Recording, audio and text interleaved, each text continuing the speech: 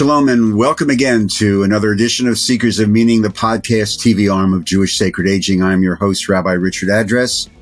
And if you'd like to contact us here at Jewish Sacred Aging and for the podcast, just feel free to email me, rabbiaddress@jewishsacredaging.com. And we invite you to check out the website, jewishsacredaging.com, and the Jewish Sacred Aging Facebook page. And we welcome your comments and suggestions for the podcast, for the website.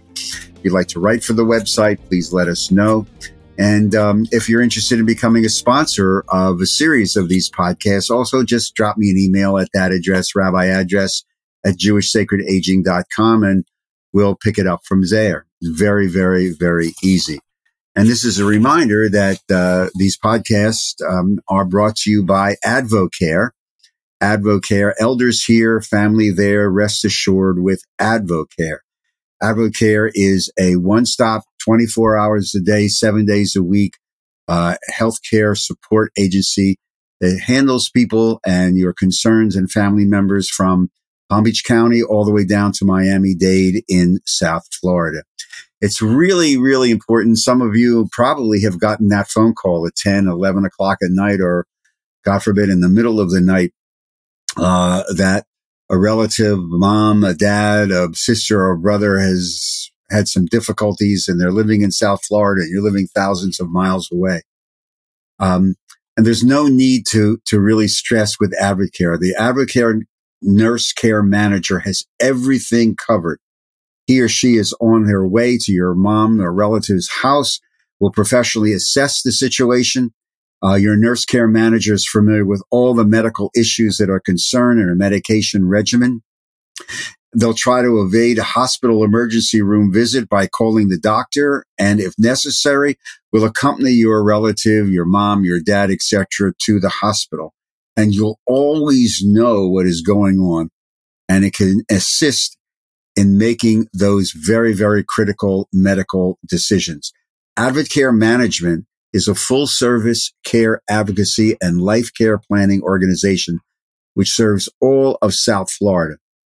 We know the best medical providers and the best medical centers of excellence to handle your family-specific issues.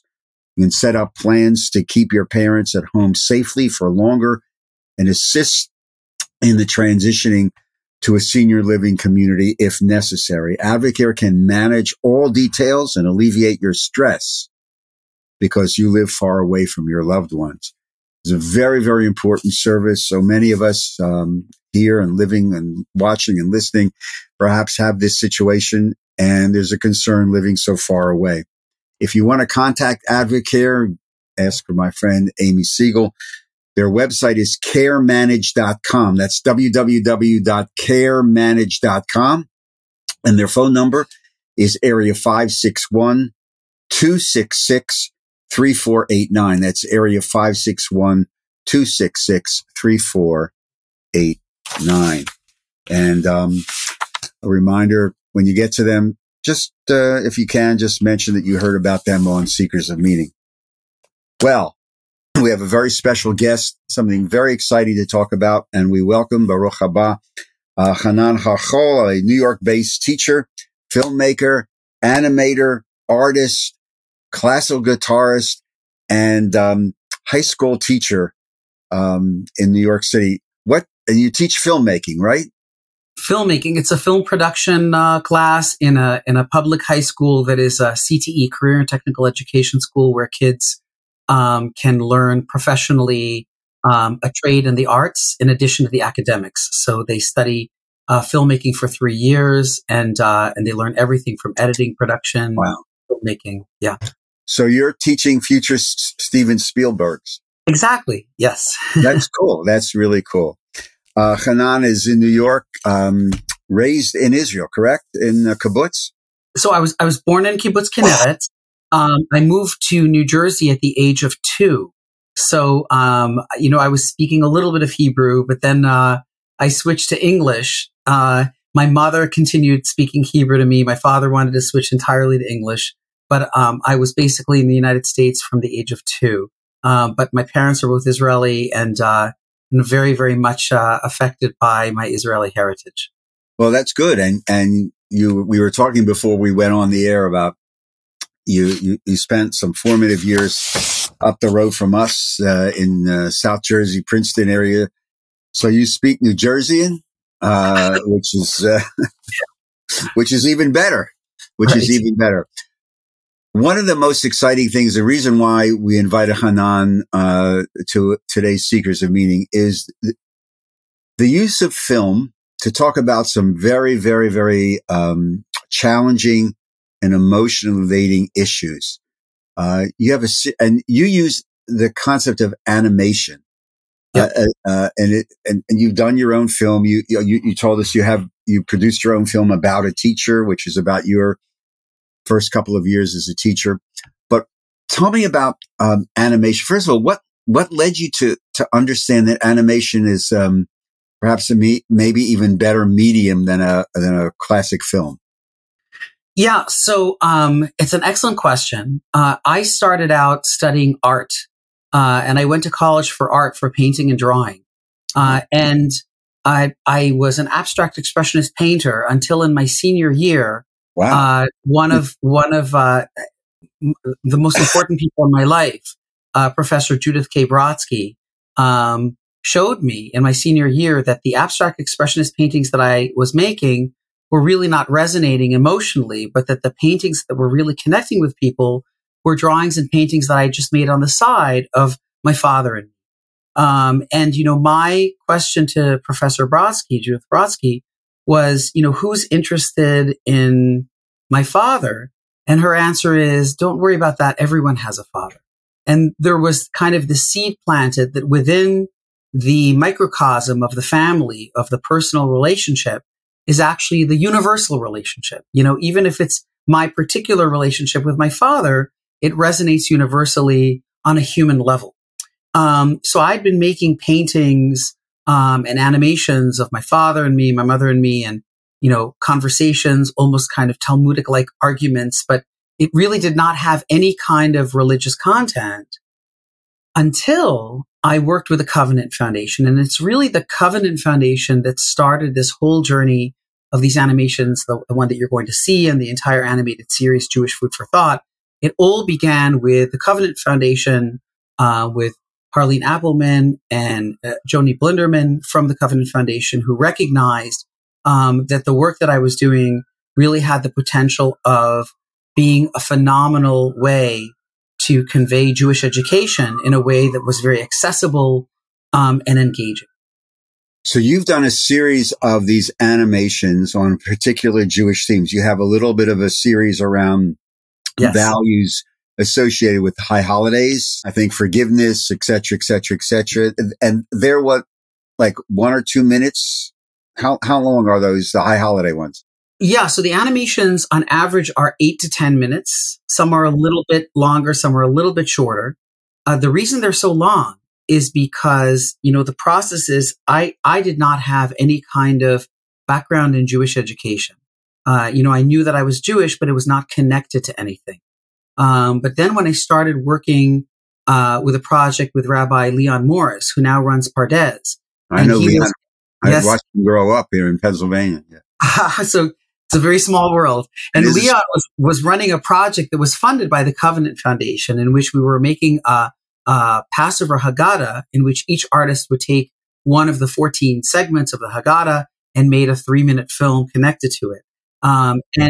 The big concern was, okay, my characters are Jewish, the accents are Jewish, Israeli, but there's no Jewish content. Well, they said, no, part of the project is that we meet once a month and do Jewish text study. And it was in that Jewish text study with Rabbi Leon Morris that I started realizing that within the Jewish texts was, again, this wisdom that applied universally. It really, was something that was very relevant for me. And for me, it began this conversation. How can I take the wisdom in the texts and take it out of the text and make it accessible for people like me, who I considered kind of like a bagels and lox Jew? Yeah, I knew I was Jewish. I like Seinfeld. I like bagels and lox. Maybe I go to synagogue maybe once a year just to hedge my bets, but it wasn't connected to anything more than culturally. But here was this amazing wisdom in the texts. So how do I take it out of the texts? the resulting animations meant that I would have to go to many, many rabbis and read many, many different texts from Tanakh, from Talmud. One area of Talmud that I focused on a lot was Pirkei Avot, but also just many, many different texts, modern texts, ancient texts, and I would amass all of these teachings and then figure out how can I take all of these teachings and put them together succinctly in a way that doesn't sound preachy and just as a conversation between a father and a son that would be helpful.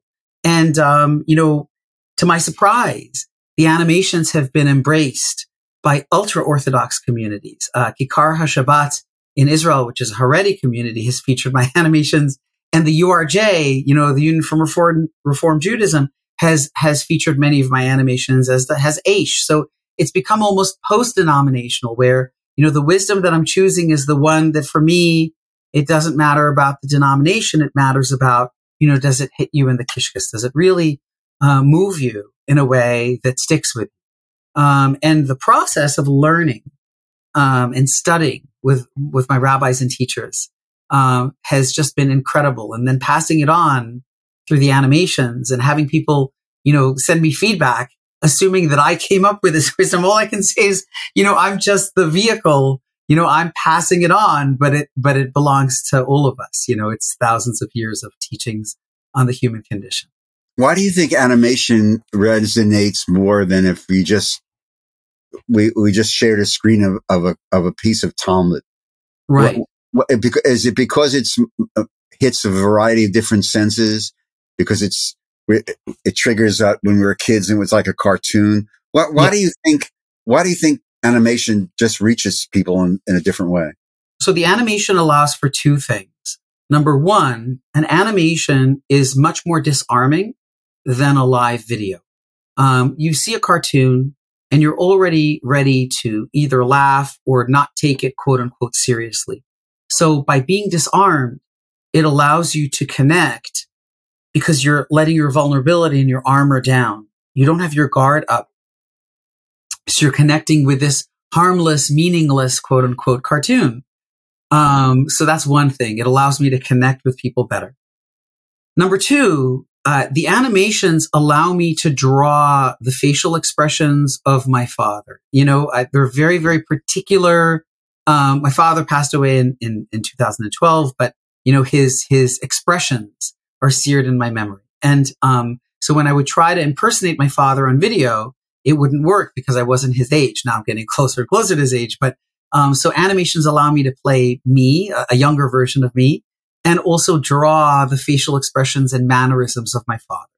And then there's a third really important thing. The animations allow me to create a dialogue. And this is something very, very at the center, at the heart of Jewish teaching, is this conversation.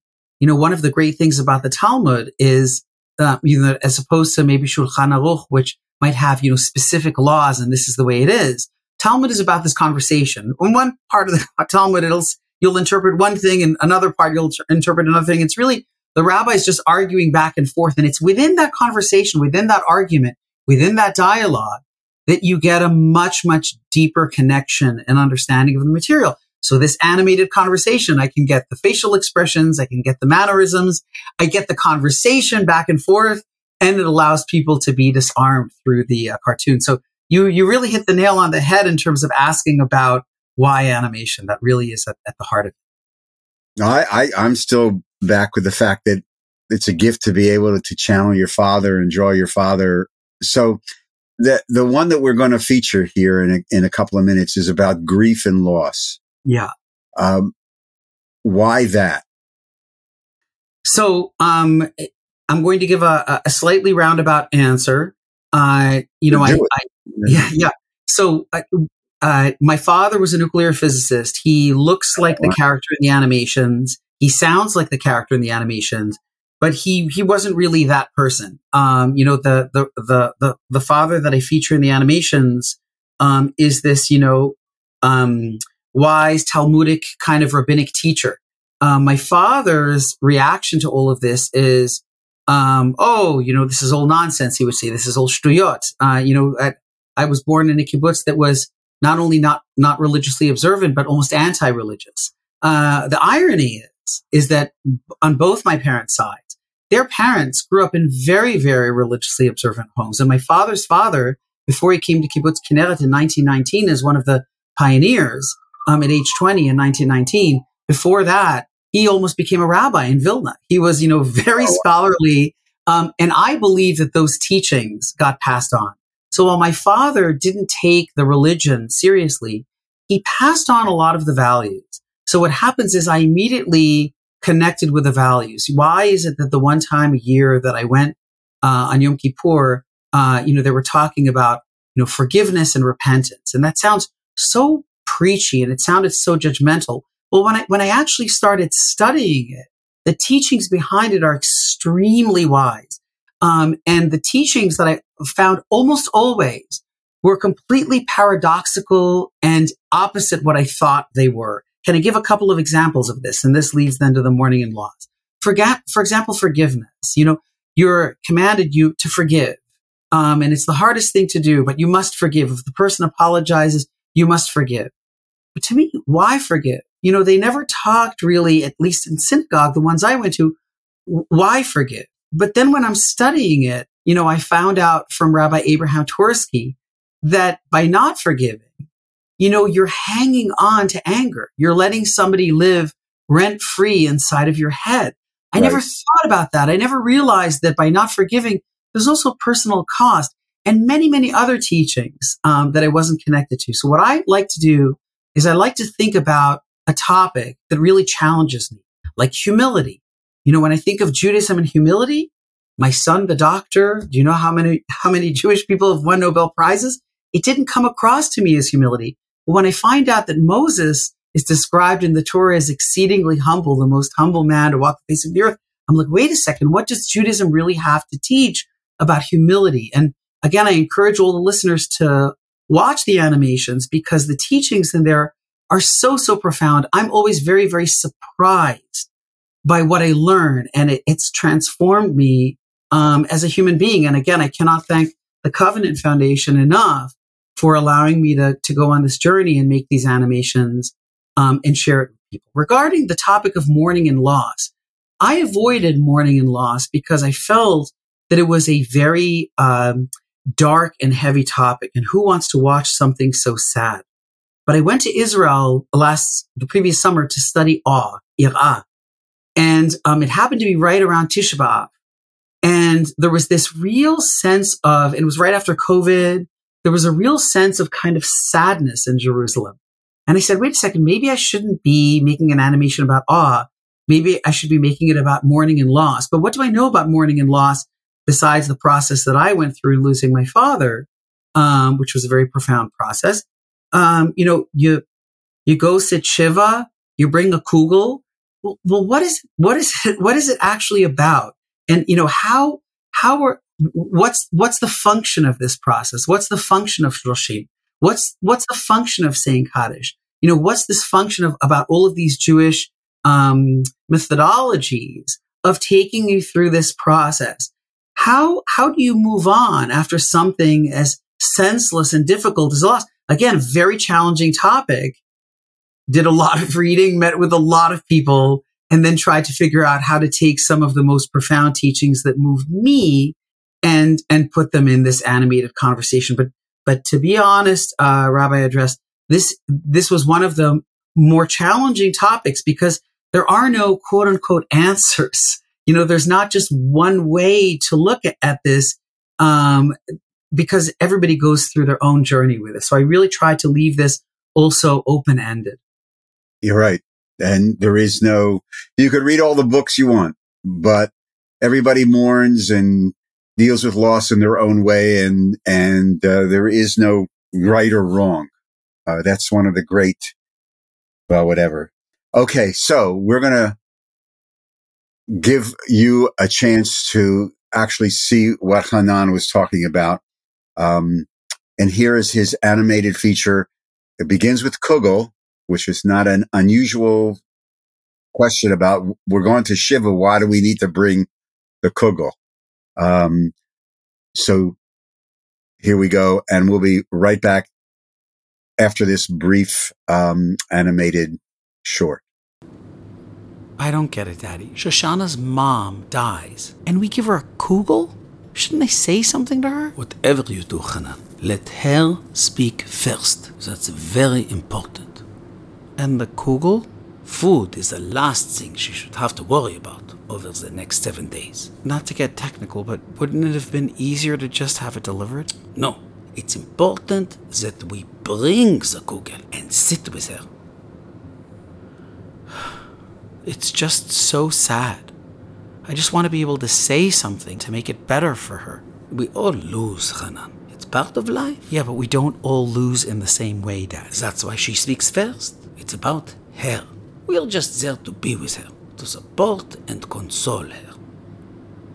The last time I felt this way was when I visited the Holocaust Museum. This woman on the video, she must have been in her 90s. She told a story about how when she was a little girl in the concentration camp,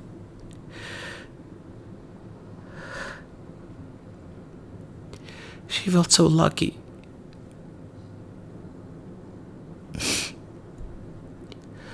Because for some reason, her mother was never hungry and always gave her her bread.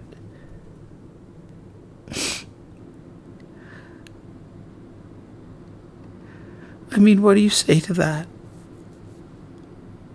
You don't say anything, Hanan. You listen. And just be present. But how do you ever repair that hole?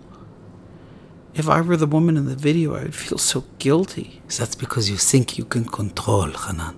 But that's the perspective of a child. You can control your actions, but you can't control whether you live or die, Hanan. But it's just so sad. It is sad. Extremely sad. But it's also so much more, Hanan. That mother in the concentration camp didn't ask her daughter. She simply loved her daughter so much and wanted to give her the gift of life. And now her daughter has memorialized her mother's kindness in the video that speaks so strongly to you. And now you shared her story with me. But you still haven't explained to me when we get there. If I don't say anything to Shoshana, how can I help her feel better? Let me tell you a story now. In the kibbutz, there was a woman named Tzafrira who lost her son tragically, brutally, in the Lebanon war. Tzafrira's life completely fell apart. Not even her husband Udi, who had been her best friend since they met when she was 16, not even Udi could console Tzafrira. And then slowly, even her relationship with Udi began to fall apart too. No one could understand Tzafrira's pain. Then, one day, Udi suggested to Tzafrira to go to a support group of mothers who lost their sons.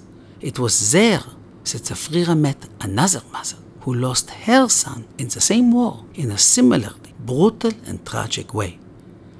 Tzafrira could see the same empty hole, the same pain in that mother's eyes. A pain that did not need to happen. A pain that did not make sense. A pain that would never go away. And in that mother's eyes, Tzafrira found consolation. That mother's name was Fatima. The most important thing, Hanan, is for Shoshana not to feel alone.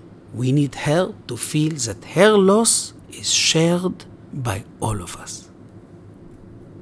And then, the hope is that as she mourns and reflects and returns to the place, the hope is that from the place, she can gain a new perspective, grow a new horizon that incorporates the memory of her loved one. What place? The place where we can be ourselves without pretending. The place where we can connect with and be embraced by something larger than ourselves. Why do we experience loss, Daddy?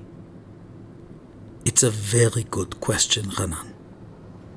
And I don't know if I have a good answer. But I can tell you that in the Bible, Job asked God why. And God's answer was, "Where were you when I laid the foundation of the earth, when the morning stars sang together, and all the angels shouted for joy?" What does that mean, Daddy? I'm not sure, Hanan. You'll have to ask God.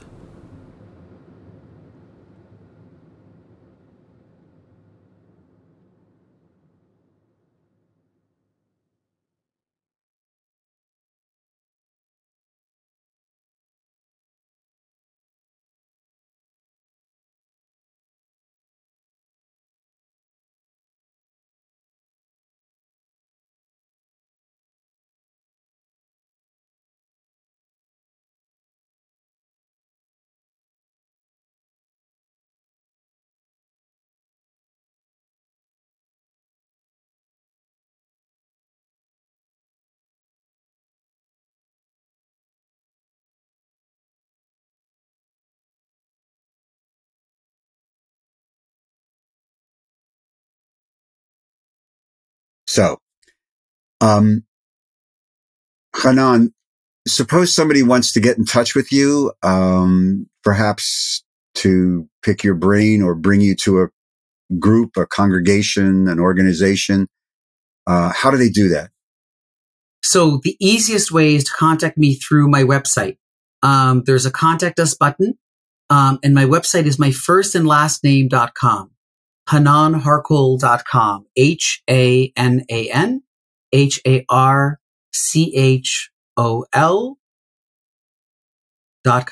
HananHarkol.com.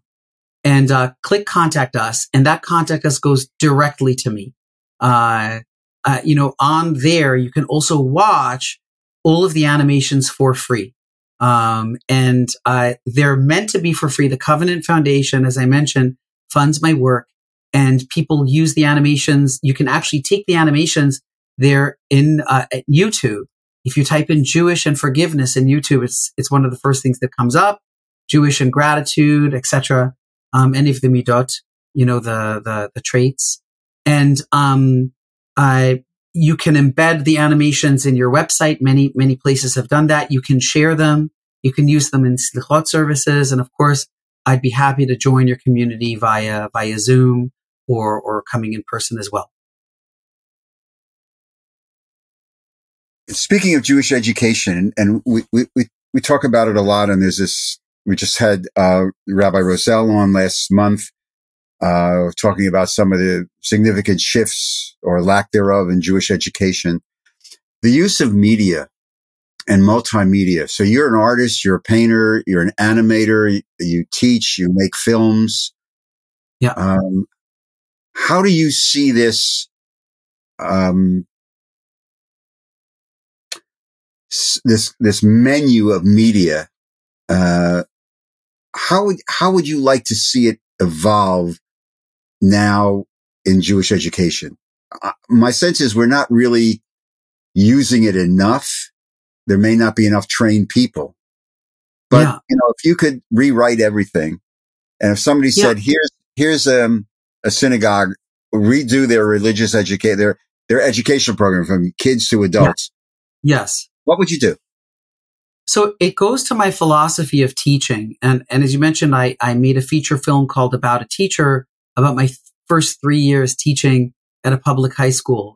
The film is on Amazon, and I've been teaching now for 13 years. And one of the things that I learned as a teacher is that when the student is not doing what you want them to do, it's very easy for teachers to say, well, look, you can bring a horse to the water, but you can't make them drink.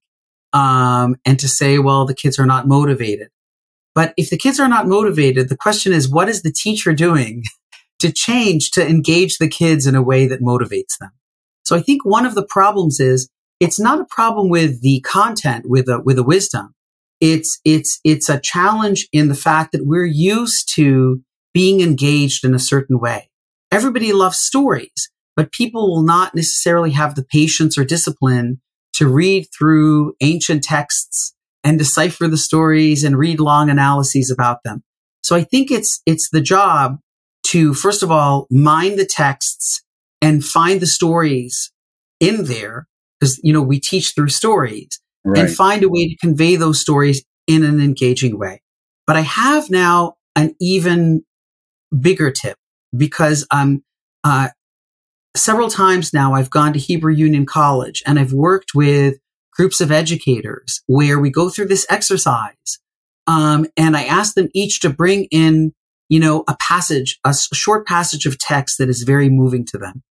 And then I put them in groups like I do in my classroom. And they decide which piece of text they think is the most accessible and moving and engaging. And then they have to come up with a dialogue, with a script. Imagine two people are sitting on a park bench and they're just having a conversation. What kind of a conversation would encapsulate the teaching that's in this text? And I have them do exactly what I do in my animations. They bring the piece of text to life through a conversation between two people. And then I even show them iMovie and how to take some free icons and create a short little film in which two characters are having a conversation oriented around a text. And again, this is something that I or any other artist can teach. It doesn't have to be an animated conversation.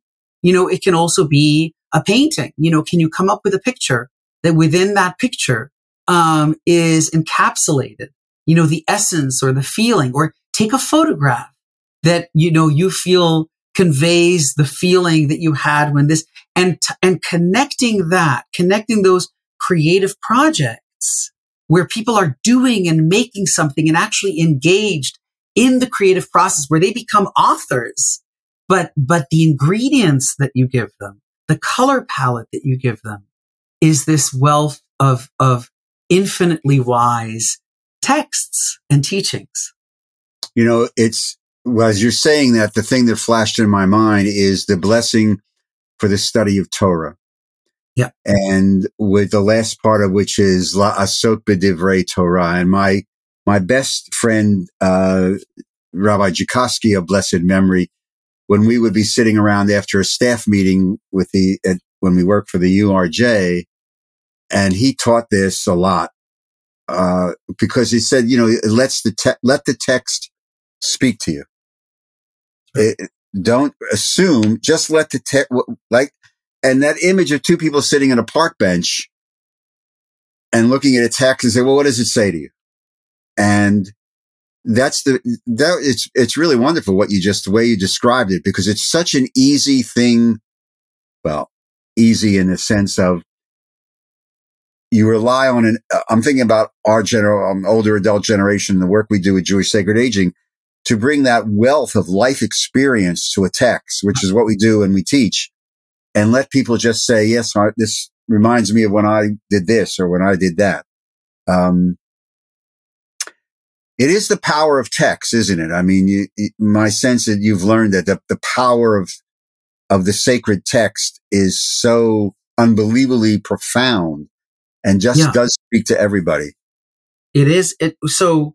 I learned this from Rabbi Leon Morris, who I mentioned, in the beginning, who now runs Pardes and was working on that project which is what introduced me to the Covenant Foundation.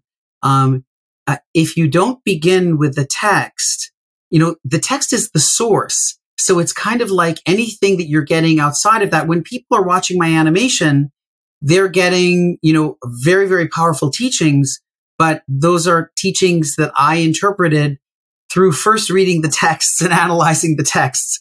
So at some point in the journey, the texts, have to be involved, because it's kind of like the root.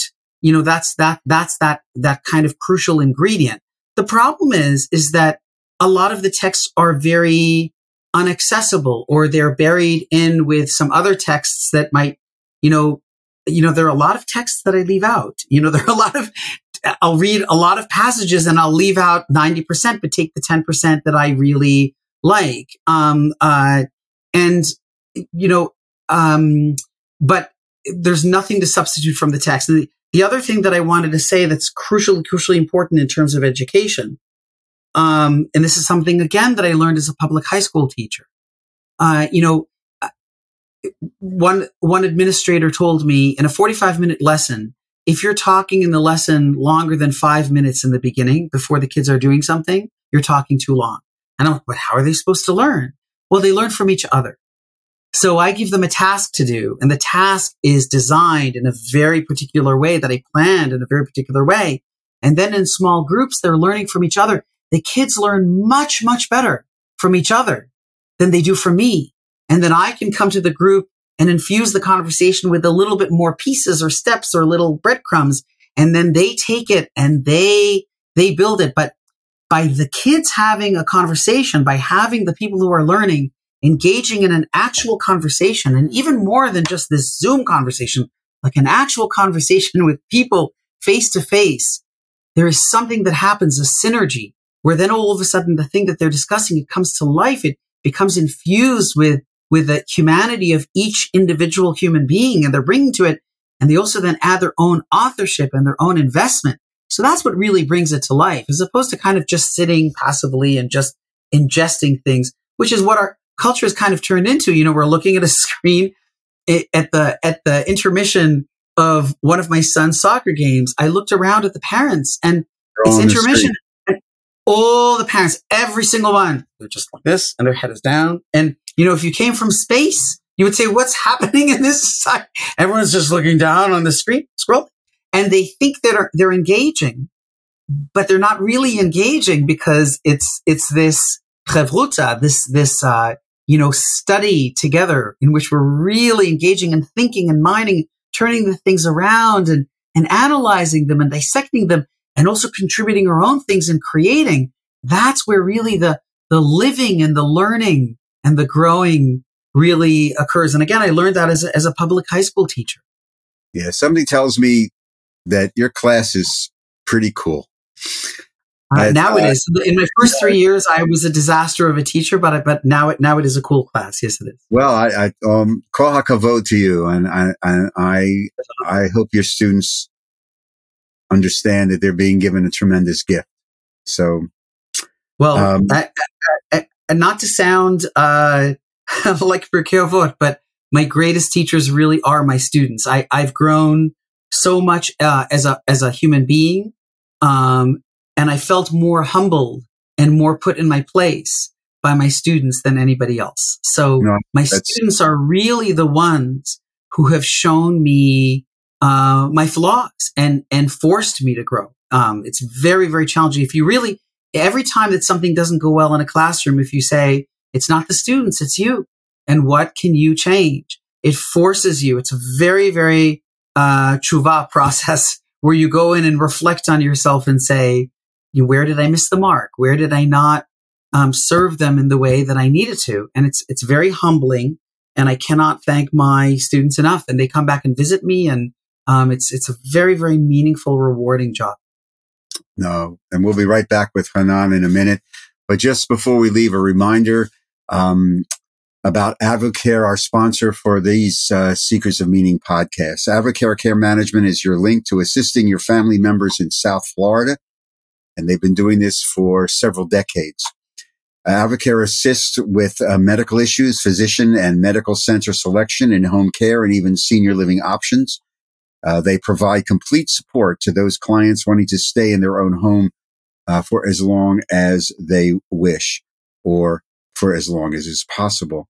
And your family is assigned a nurse care manager or a social work care manager, or both if that is needed. And Advocare is familiar with all their health and living needs and creates a plan to remain as stable as possible. They're with you and relieve a lot of that stress of being far away if something happens with a loved one in that Palm Beach County to Miami-Dade County area, which probably some of you know have relatives, parents, siblings, etc. down there. So instead of a crisis, let me urge you to call Advocare or contact them to investigate their care and health management services. You'll be glad you did, and it relieves a tremendous amount of stress. Again, their website is caremanage.com, caremanage.com. And the number for Advocare in South Florida is 561. That's area code 561-266-3489. That's 266-3489, area 561. Tell them that you heard about it on the Seekers of Meaning podcast. You'll be very, very glad you did. It's worthwhile investigating. A crisis time is not the time to make those calls. Hanan Harchal, Toda Rabah. I wish you tremendous success and good luck. And again, real fast, somebody wants to get in touch with you, learn more about what you're doing, bring you to their congregation, etc. They greet you or get to you by going to my website, which is my first and last name.com, Hanan Harchol, HANANHARCHOL.com, and click the contact us button and it goes directly to me. I want to thank you, Rabbi Adras, for bringing me in on this a marvelous show. I also want to thank the Covenant Foundation for funding my work, and to all of my amazing, amazing teachers who have taught me and have helped me produce these animations. They're all free on my website, and I hope to have the chance to connect with you and your audience again soon. Oh, please. We look forward to that. And if you talk to Leon Morris, tell him that Richie Adras says hello from the old days. He was president of my regional youth group. Way. I mean, we're talking like in a galaxy that will never appear again. So, but he's a good guy, really a bright light. And thank you. And Toda Rabah. To all of you, thank you again for joining us on today's edition of Seekers of Meaning podcast and TV show from Jewish Sacred Aging. And again, if you'd like to contact us, email me at rabbiadress@jewishsacredaging.com. If you'd like to write for the website, please email me. We'll try and set something up. We have people writing for us from all over the country. And if you're interested in sponsoring a series of these podcasts, again, just email me, rabbiadress@jewishsacredaging.com. If you'd like to make a tax-free donation, which we really appreciate to help further our work, go to the website and click on the donate button. Just follow the prompts. It's really, really, really easy. Seekers of Meaning is produced at the broadcast centers of Lubetkin Media Companies here in beautiful Cherry Hill, New Jersey. And a big shout out to our genius producer, Steve Lubetkin. Again, thank you very much for joining us. I'm your host, Rabbi Richard Adras. We'll see you next time on the next Seekers of Meaning TV show and podcast. And in the meantime, everybody, just stay safe, stay healthy, be kind to one another. Toda Rabah. Shalom.